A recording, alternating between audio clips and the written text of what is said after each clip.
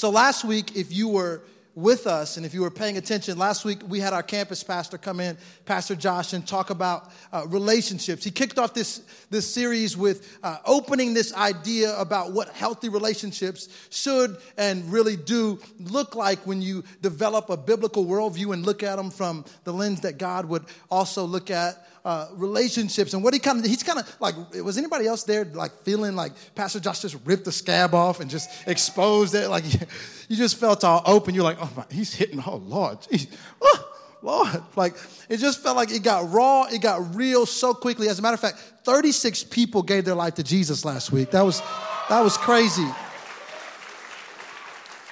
The altar was flooded with so many people that were like, you know what, I gotta make this decision to follow Jesus. Not only have I been dating wrong, but I've been living wrong, and I'm tired of living like this. I need Jesus Christ as my Lord and Savior. And we actually got into contact with a lot of those, specifically 10 of those people that I have stories from, that God is not just doing something in their life on a Wednesday night, but he's actually moving in their life. And that was so exciting, and it was so raw, and it was so real, and we hurt, but it was in a good way, and we were crying, but it was awesome. And the Lord just really moved on our heart. But I think as some of you guys kind of realized on Thursday morning that sometimes when you make a decision to follow Jesus or about Jesus on Wednesday night, Thursday morning, it's still a little bit difficult.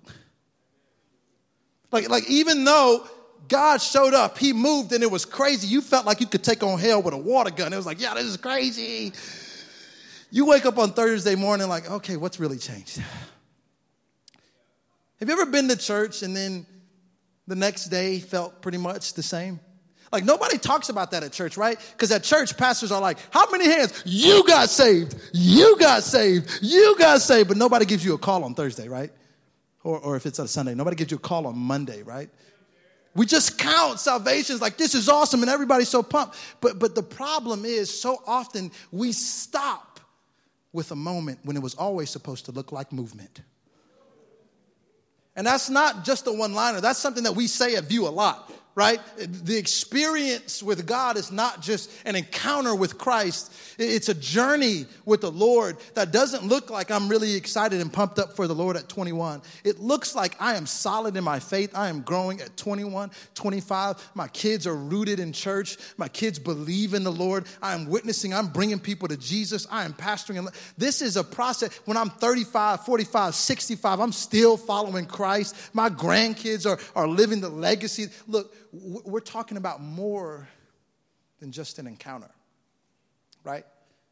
And I think that when it comes to relationships, so often we make decisions that look like Jesus, but then we fail to make the rest of our walk with whoever that may be in a relationship look like Jesus as well, right? The decision looked like Jesus, but my relationship still looks like culture.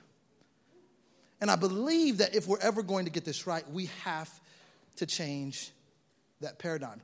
Tonight, I kind of want to jump into a subject that's not often talked about, at least not in relationship series enough that really I think. But I want to talk about baggage.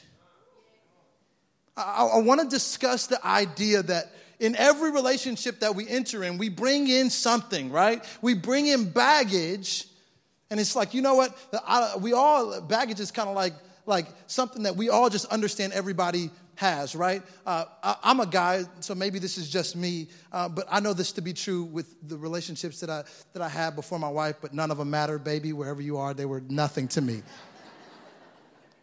I can't even remember their names. Like, it was crazy. But guys, y'all know this is true. When it came to a relationship, like you would tell the girl that you're there, you're like, listen, I need to, I better know about every ex you've ever had. But at the same time, don't tell me. You know what I'm saying? Like every dude is the same. It's like, yo, I want to know, but at the same, I bet, it's like I need to know if I'm gonna walk into Target and like bump elbows with my bro, and then like my friend's like, yo, you know he used to date your girl, and you're like, what? I need to know, but at the same time, I really don't want to know. Can anybody else relate? You know what I'm talking about? But to me, it's sad that in culture right now that we just go ahead and assume that everybody we jump into a relationship has a past. Like when did that become the paradigm, right? that everybody that we know has a past, and we might as well get on with the age-old question that we ask, who have you been with? Isn't that a sad day when that's the first question? Like culture says, look, you need to go ahead and get it out of the way, but like you're okay, everybody has it, let's just take it and move on. Let me tell you something that I genuinely believe. Before we start talking about the subject of baggage in its entirety, let me just go ahead and give you a little bit of biblical truth. Listen to me. If you're taking notes, write this down. God never intended you to have baggage. You're like, I was looking for something a little bit more profound. I can't even put that in quotation marks. Like, what are you doing, Pastor? Let me say it again. God never intended you to have baggage. You and the person he's called you to marry, it was only supposed to be you guys. There was never supposed to be anybody else in there that you would have to sift through and pull out and deal with healing from and kind of go through. Like God never intended that. And I know I'm stepping on some toes of some people that have a laundry list of ex-lovers, but let me just be real. And I'm sorry if this hurts your feeling, but God did not design a perfect, good-looking, beautiful plan and destiny for your relationship and for your life, including all the detours and mistakes and side relationships that you have and decisions that you make that kind of take you off the path. Like God did not design the plan for your life with detours in mind. It was perfect. And it was beautiful. We're the ones that allow decisions to cause us to hurt and to bring baggage into the perfect, beautiful will of God that he's designed for us. And if you're in this place and you haven't really messed up yet and you're still just kind of going through life and you see your friends having fun, but you really haven't gotten off the track yet, let me go ahead and communicate this to you. Waiting on God is always better than wishing you had. Waiting on God is always better than wishing that you had. But tonight's about baggage. That was just a quick sidebar to the people that don't have it yet. If you don't have it, don't get it, right? But if you have it, let's talk about grace. Let's talk about grace. The guy that we're going to talk about tonight is a guy who, while he wrote most of the New Testament, he's a major figure in the formation of the early church. He's a scholar. He's an apostle. He's a disciple. He's somebody that early Christians looked at as much as current Christians looked at. It's the Apostle Paul. Like, if you don't know the Apostle Paul, it's no big deal. We'll just get you caught up real quick, okay? And the Apostle Paul was this awesome figure. He preached, he taught, he planted churches. But here's the other truth about the Apostle Paul. He had some baggage, like major baggage.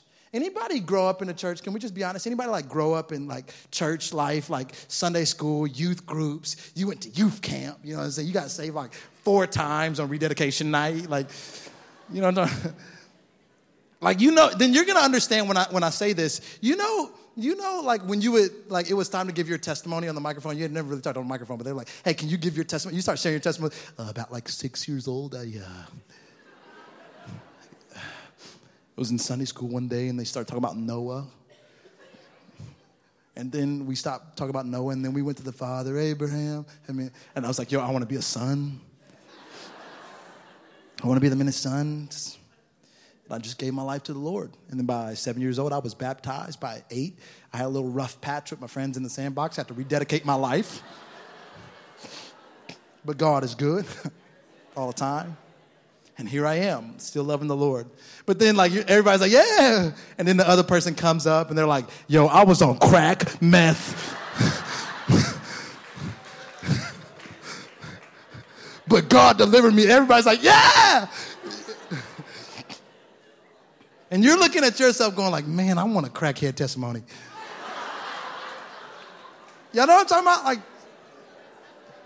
you know that's true, though. Like, everybody wanted a crackhead testimony. But here's the truth. The Apostle Paul had a crackhead testimony.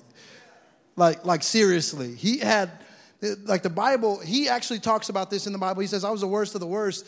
As a matter of fact, There's times in the Bible where Paul, his previous name was Saul, he was a part of killing Christians.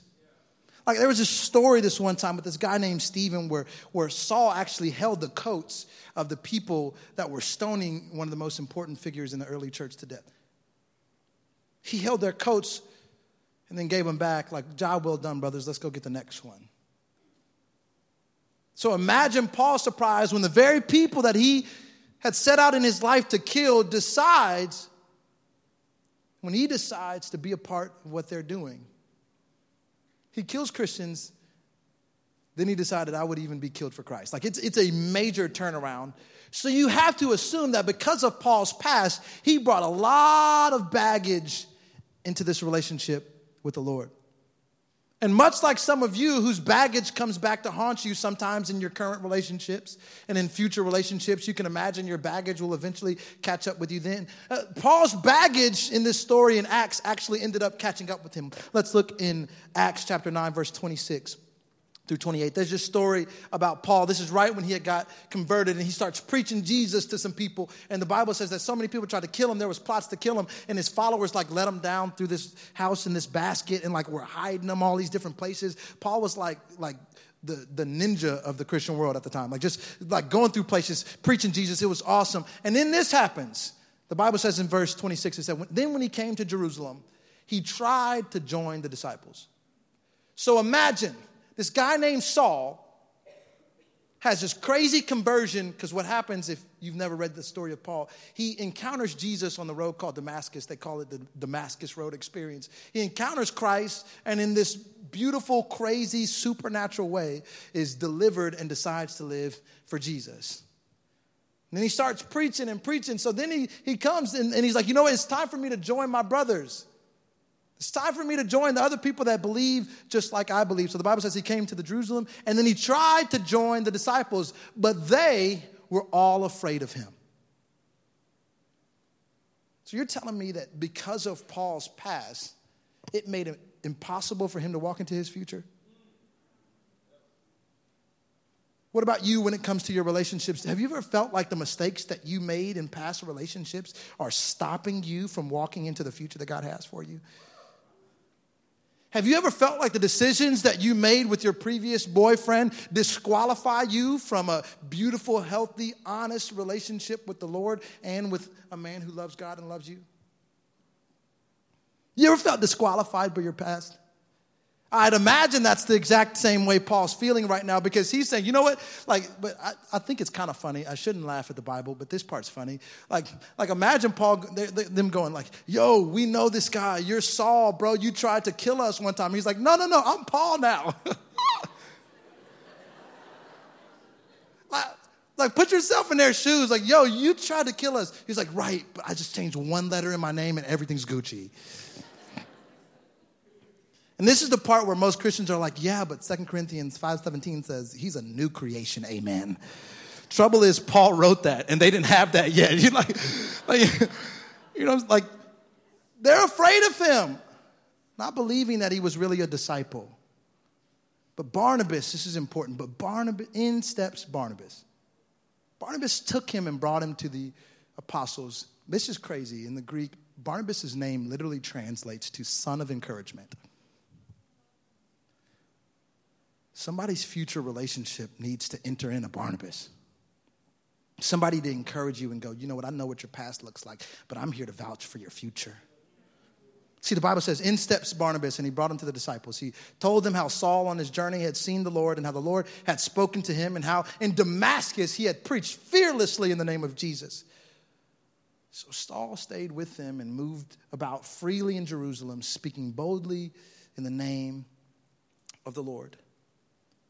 So if we look at this passage of Scripture, we understand that Paul had a genuine encounter with Jesus. Much like last week, some of you guys had a genuine encounter with the Holy of Holies. There was something supernatural about what happened. But even though Paul had an encounter with Christ, he still needed somebody to intercede. What a beautiful picture of the gospel.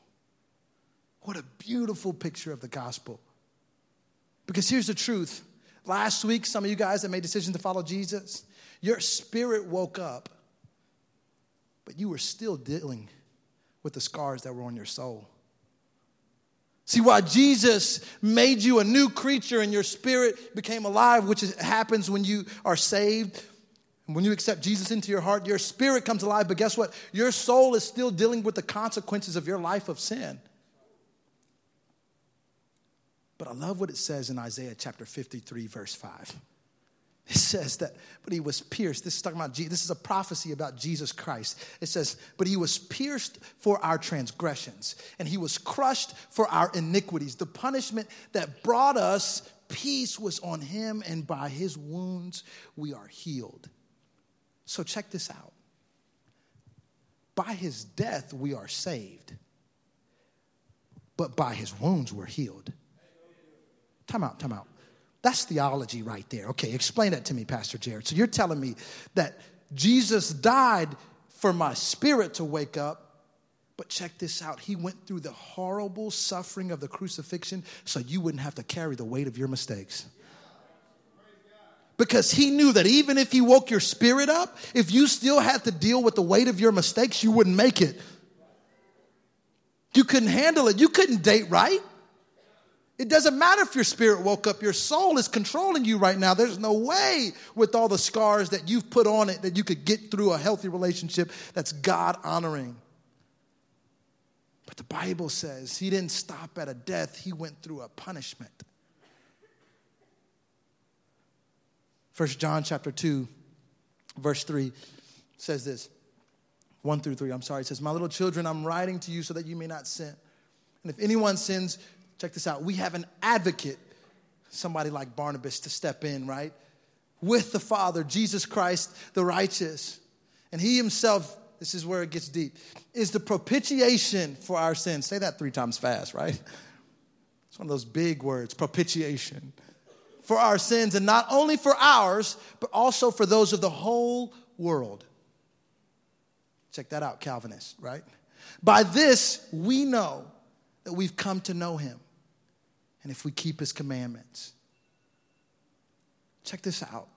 That word propitiation, what that basically means is that Jesus satisfied God's desire for justice.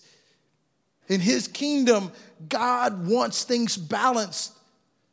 And we had a debt because of all the horrible things we've done and thought and been a part of. But Jesus steps in as the propitiation, as the satisfying element to God who needs things to be right.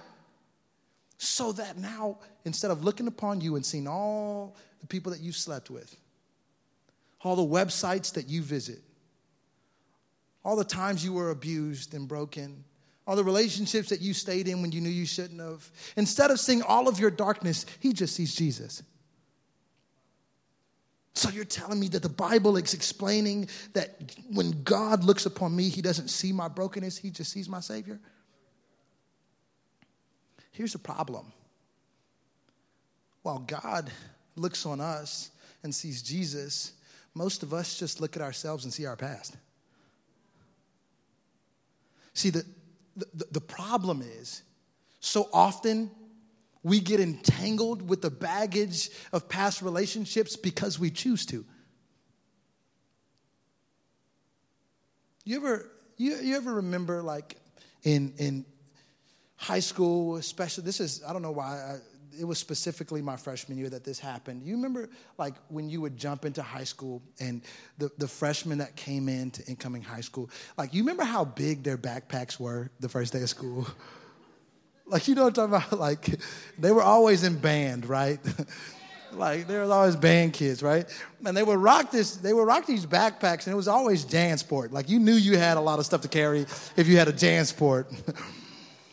And like from the front, they look like normal freshmen, but from the side, they look like a Ninja Turtle. You know what I'm talking about? like for those of y'all who went to private school, this joke won't mean anything to you. But if you went to public school, there's nothing more annoying than trying to get through public school hallways with people with big backpacks. Like, you just want to be like. But why did they carry so much stuff? Like, we have lockers, you know, like it's confusing. But like, these freshmen had binders for all 8 classes and the books in their backpacks. It got so bad at our school in Texas that, like, actually, like in homeroom, our homeroom teachers had to make an announcement because some people started to develop chronic back pain from holding these backpacks because they would walk like this. They were carrying too much stuff in their backpack. When I think about Christians that walk into relationship after relationship after relationship with baggage and more baggage and more baggage and more baggage, all I can see are these freshmen with these massive backpacks looking like Ninja Turtles. There's so many opportunities that you've had to unload this. But instead of taking stuff out, you just keep putting more stuff in. You come to church, you're delivered. 2 months later, you're back in the same relationship you swore you'd never get into. You have an encounter with Christ. Yeah, but he's so cute. And I don't know if anybody else this good will date me again. I don't know. Like, does he believe in the Lord? Well, no, but he's at least open to my, what? Like, we're walking around with baggage we were never meant to carry.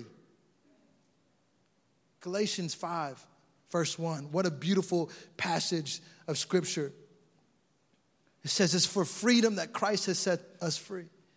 Stand firm then and do not let yourselves be burdened again by the yoke of slavery. That slavery that it's talking about. Don't give back in. Because here's what happens. People receive the freedom in Christ and they say, yes, Jesus, thank you so much. I love you. And then they pick their chains right back up and keep walking.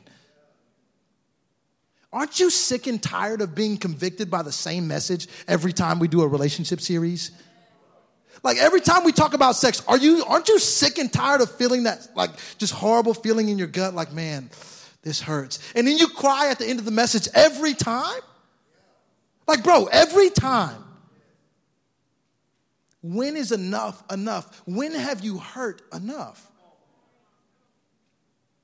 Like, aren't you tired of this being this beautiful recollection of what Christ has done for you, and then you still just slip up night after night on your phone? Like, are you not sick and tired of picking back up the yoke of slavery and putting it on your back?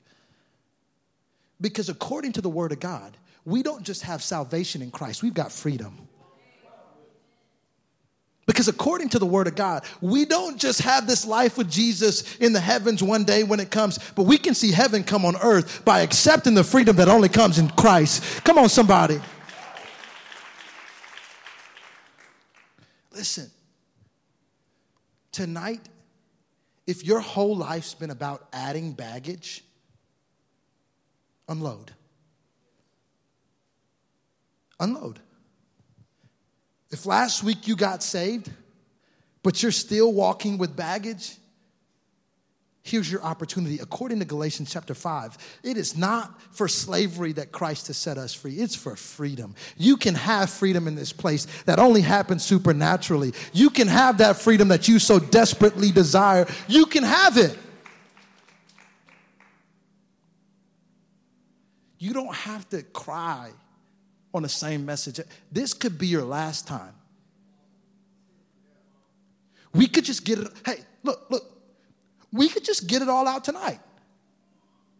Yo, if it's okay with you, we're going to sing a song. We're going to have a prayer team up here that's going to pray in the Spirit for your deliverance. This is the last time.